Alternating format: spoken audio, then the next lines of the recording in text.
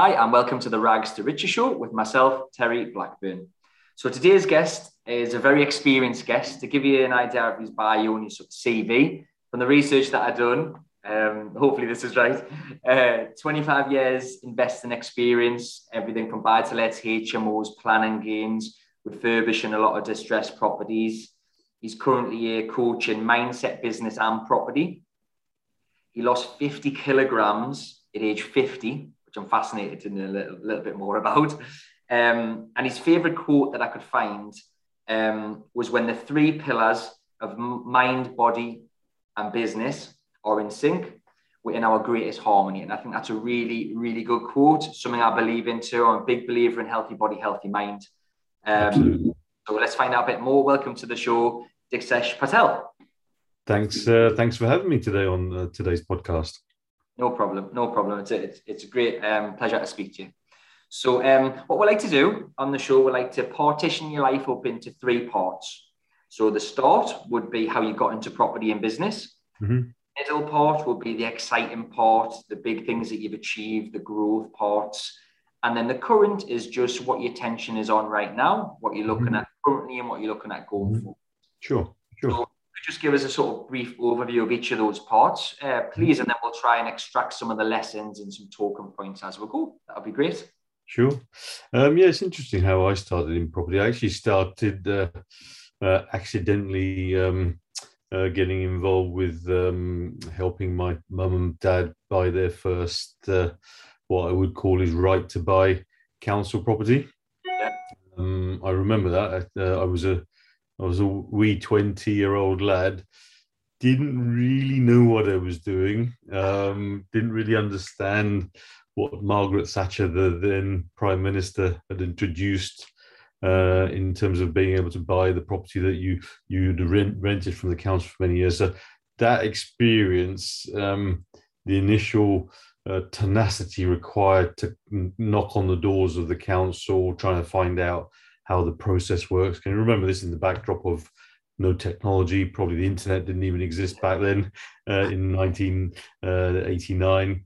That was the year I was born, actually. There you go. That's a long time ago. Got involved right from the beginning, trying to understand how to buy the property, how does it work, how much discount do they get. Then once you understand that, have we got enough money to buy the damn thing? Whether it's our own cash or whether it's a mortgage, and that was my early green shoots of understanding how to acquire property. And it was probably my first experience as an accidental landlord, because I didn't really know what I knew back then. And I started learning the hard way, rolling your sleeves up as you do. And at that point, did you enjoy the process, and did you get a lot of people get this spark for property, don't they? And something normally spurs you on. Was that a sort of catalyst for you at that point, or was it just? I think it wasn't. The catalyst didn't occur then because I was still a university student. Okay. So I myself wasn't even working at the time, but it was just understanding that actually this thing was worth X thousand pounds, and we were getting such a significant discount. It just seemed like a no-brainer at the time, and we were living there. So it just, my mum and dad became owner occupiers.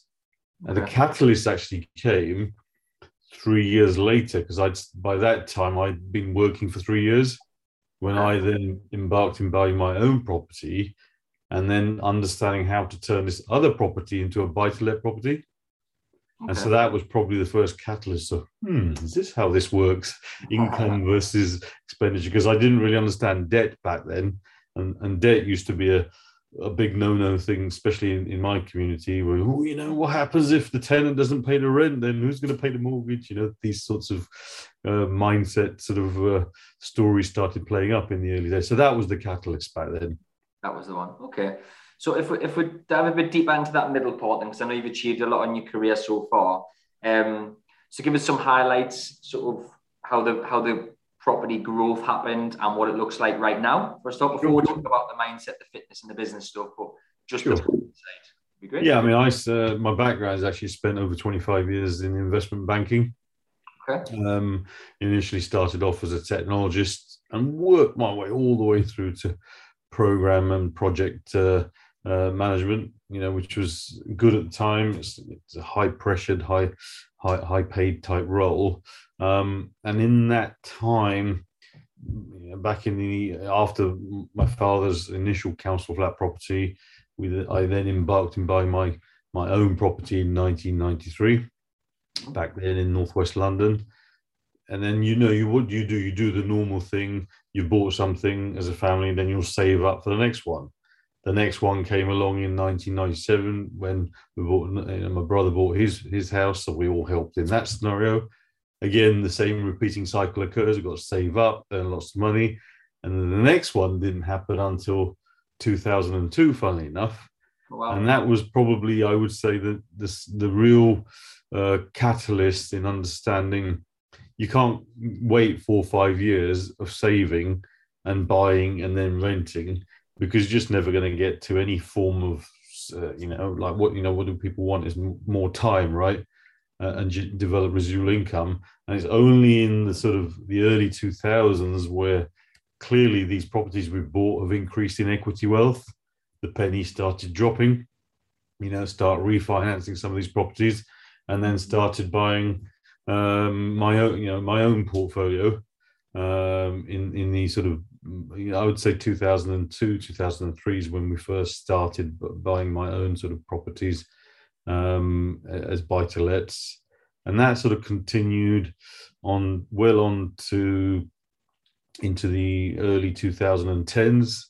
Okay. And around that time, of course, the property networking circuit started to sort of evolve, and it's like, what's all this about? What's joint ventures? And I really started dabbling, understanding what that means and how you could expand your business through leveraging other people's money. And I then moved on to refurb projects, buy, refurbish, refinance, and then eventually went on to heavy lifting HMOs. At its height, I had over 100 rooms at any one point in time.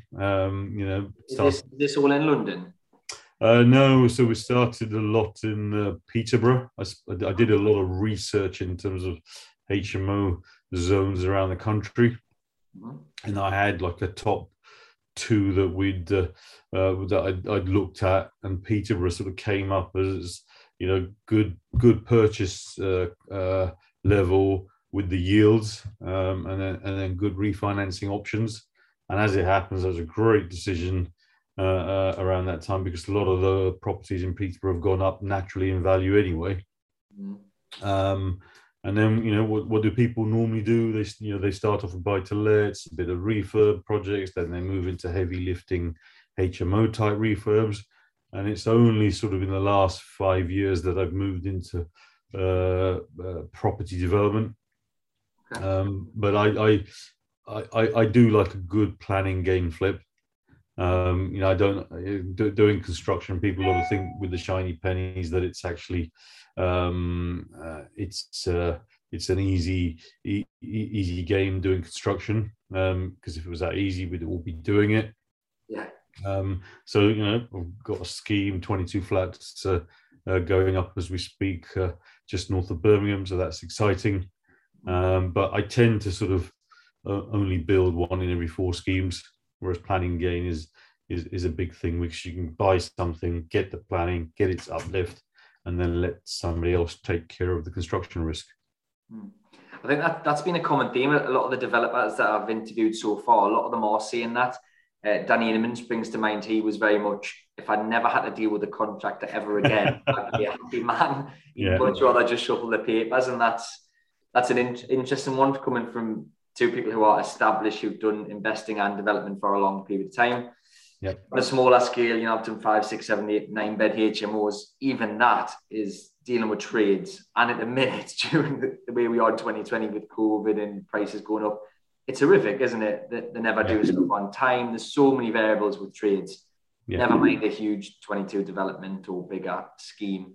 It's not like losing $5,000 on a buy-to-let. It can be quite a bit more than that, can't it? I think. Absolutely, yeah. I mean, even with the backdrop of recently with the pandemic,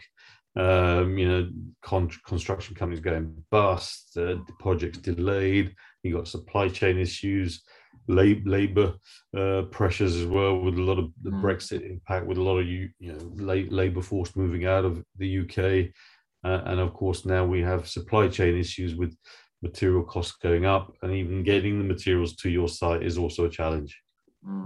For sure. I feel your pain. But yeah, it just seems to be a common theme for the listeners. I think that's, if you've maybe done that's a while, HMOs a while, and you're looking to go into development, it's not all about actually building it out yourself.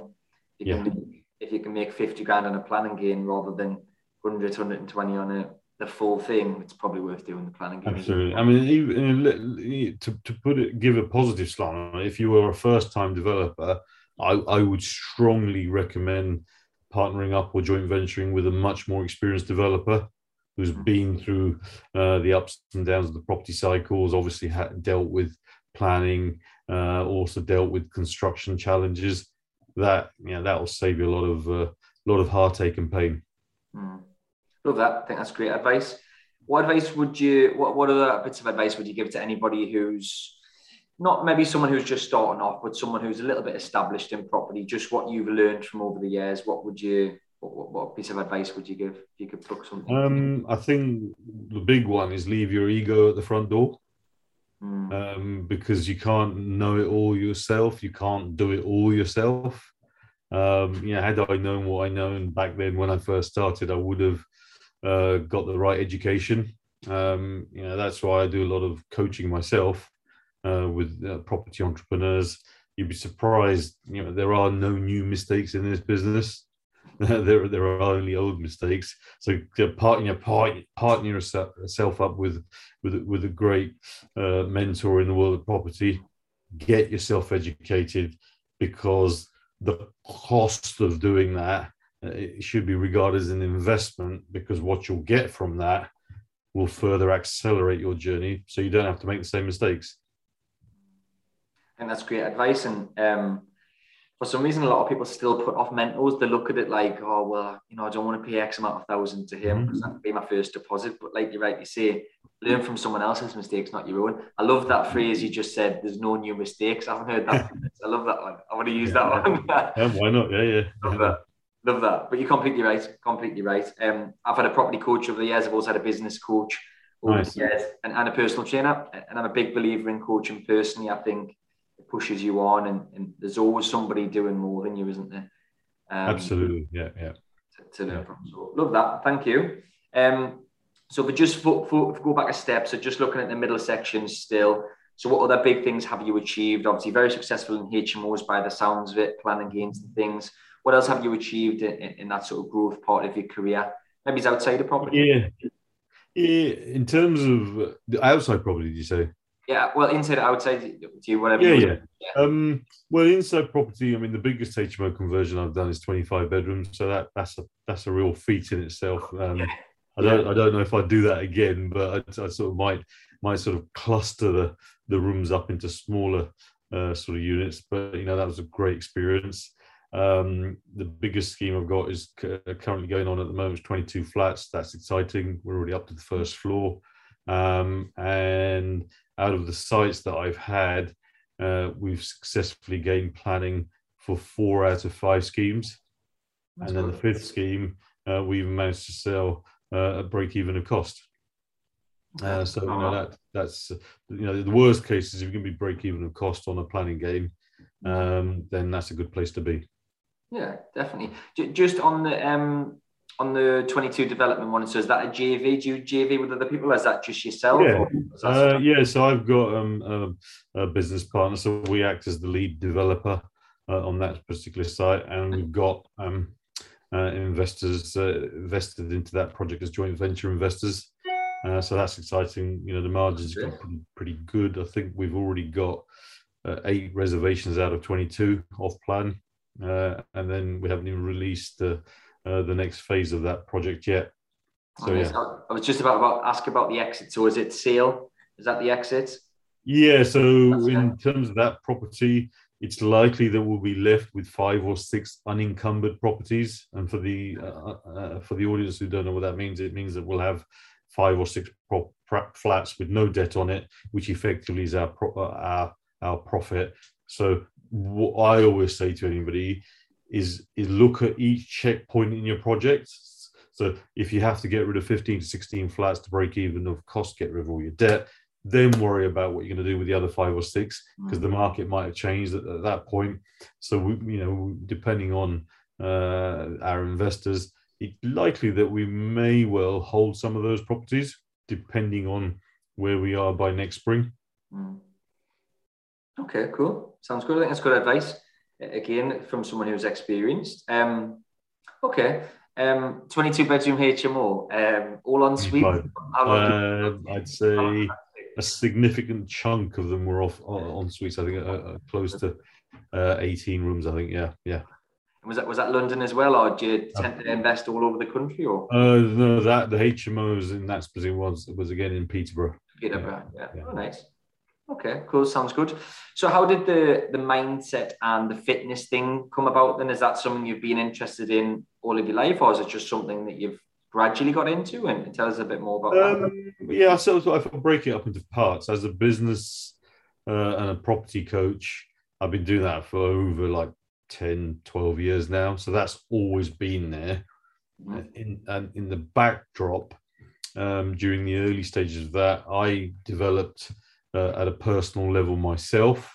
I'm also an NLP qualified practitioner.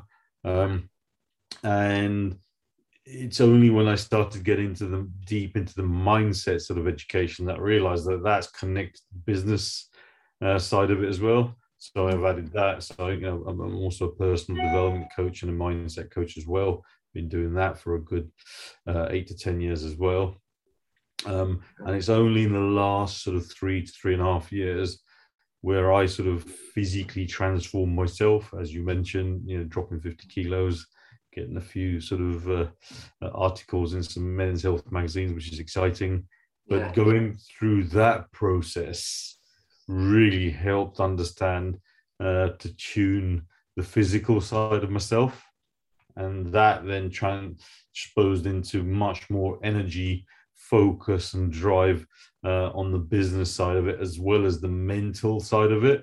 Because if you can take control of yourself at a very physical level, that positively affects your mental health, and that naturally cascades out into your business growth as well. And that is when the third piece of the jigsaw sort of came about in the last sort of 2 or 3 years, which has been phenomenal. It's not something that I was looking for. It wasn't expected or anticipated, but I had to go through a physical transformation for myself to actually believe it at the end of that. And I now, I've got a significant number of clients that I specifically transform their bodies now, which is also exciting.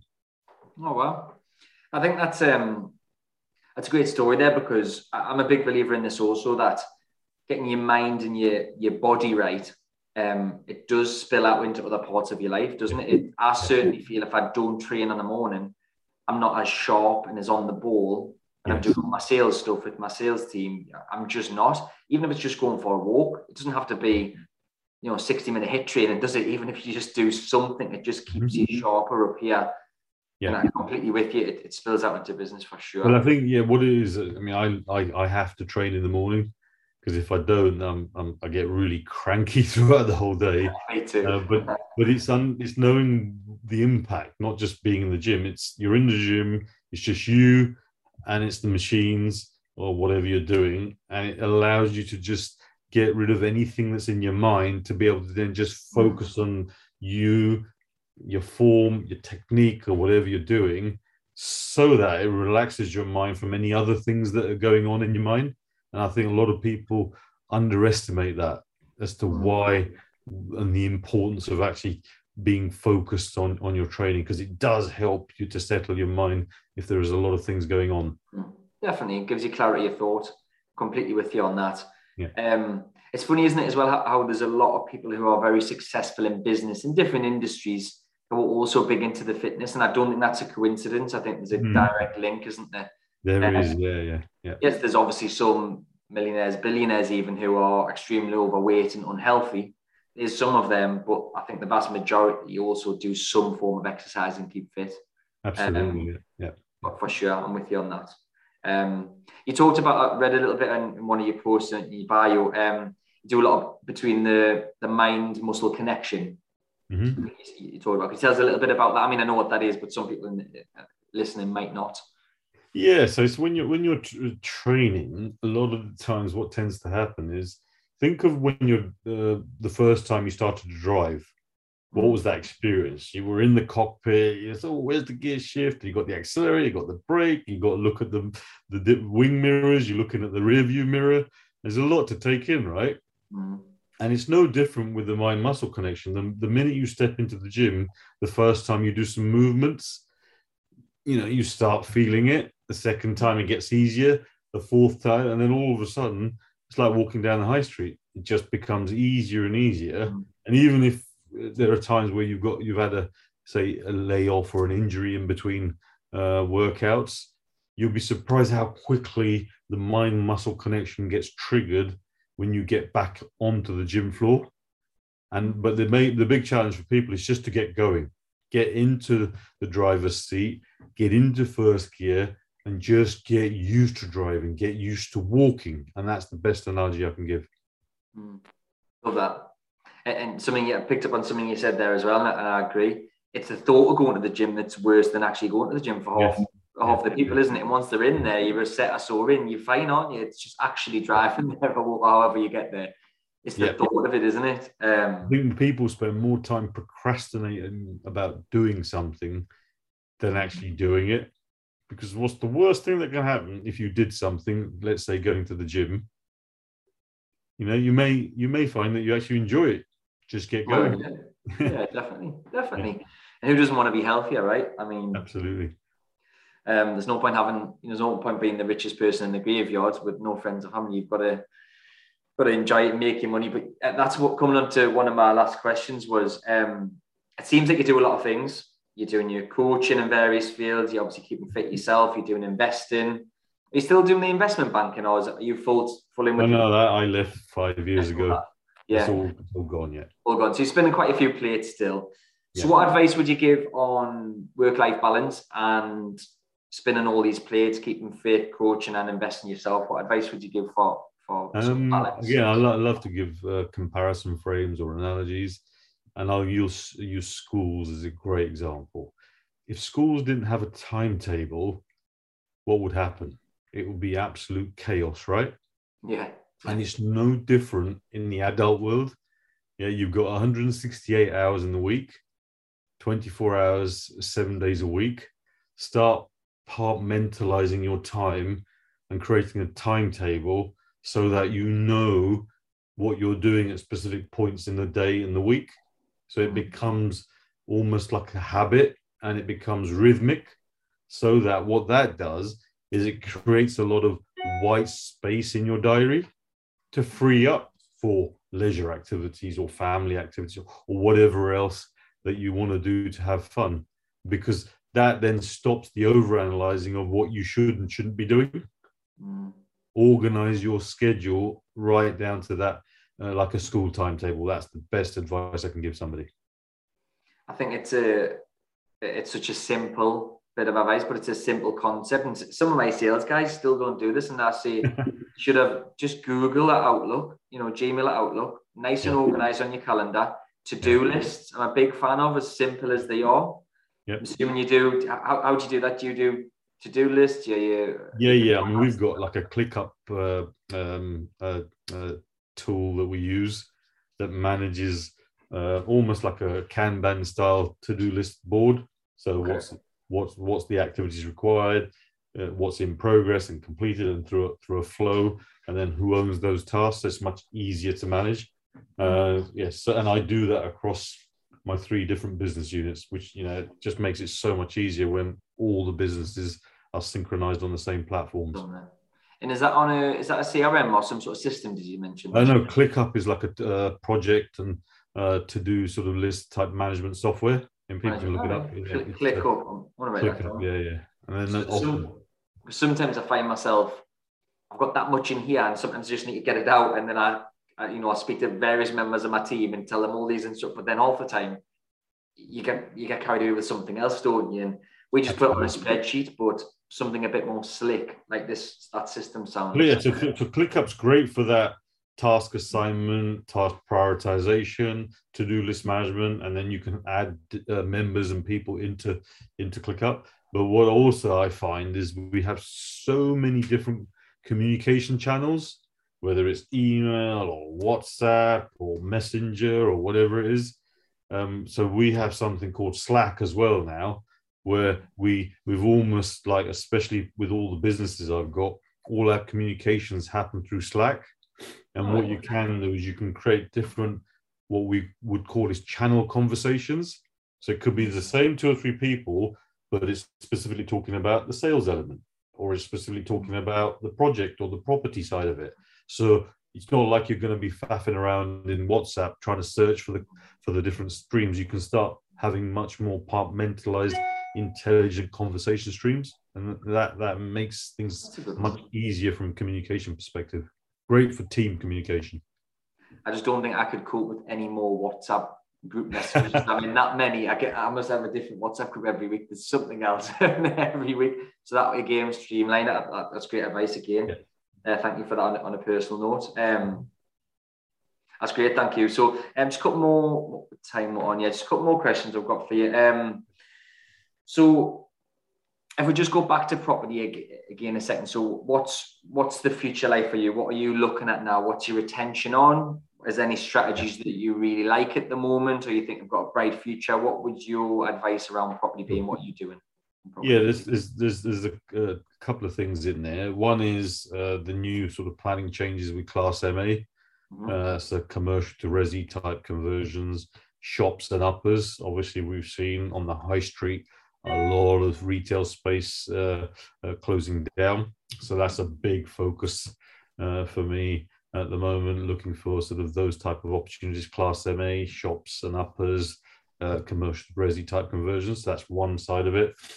The second side of it is also working with landlords who sort of want to get out of this game, where there's a margin in a portfolio. So it's looking to do more portfolio acquisitions rather than sort of do piecemeal, one sort of buy-to-let type property at a time. So scaling up that side of it.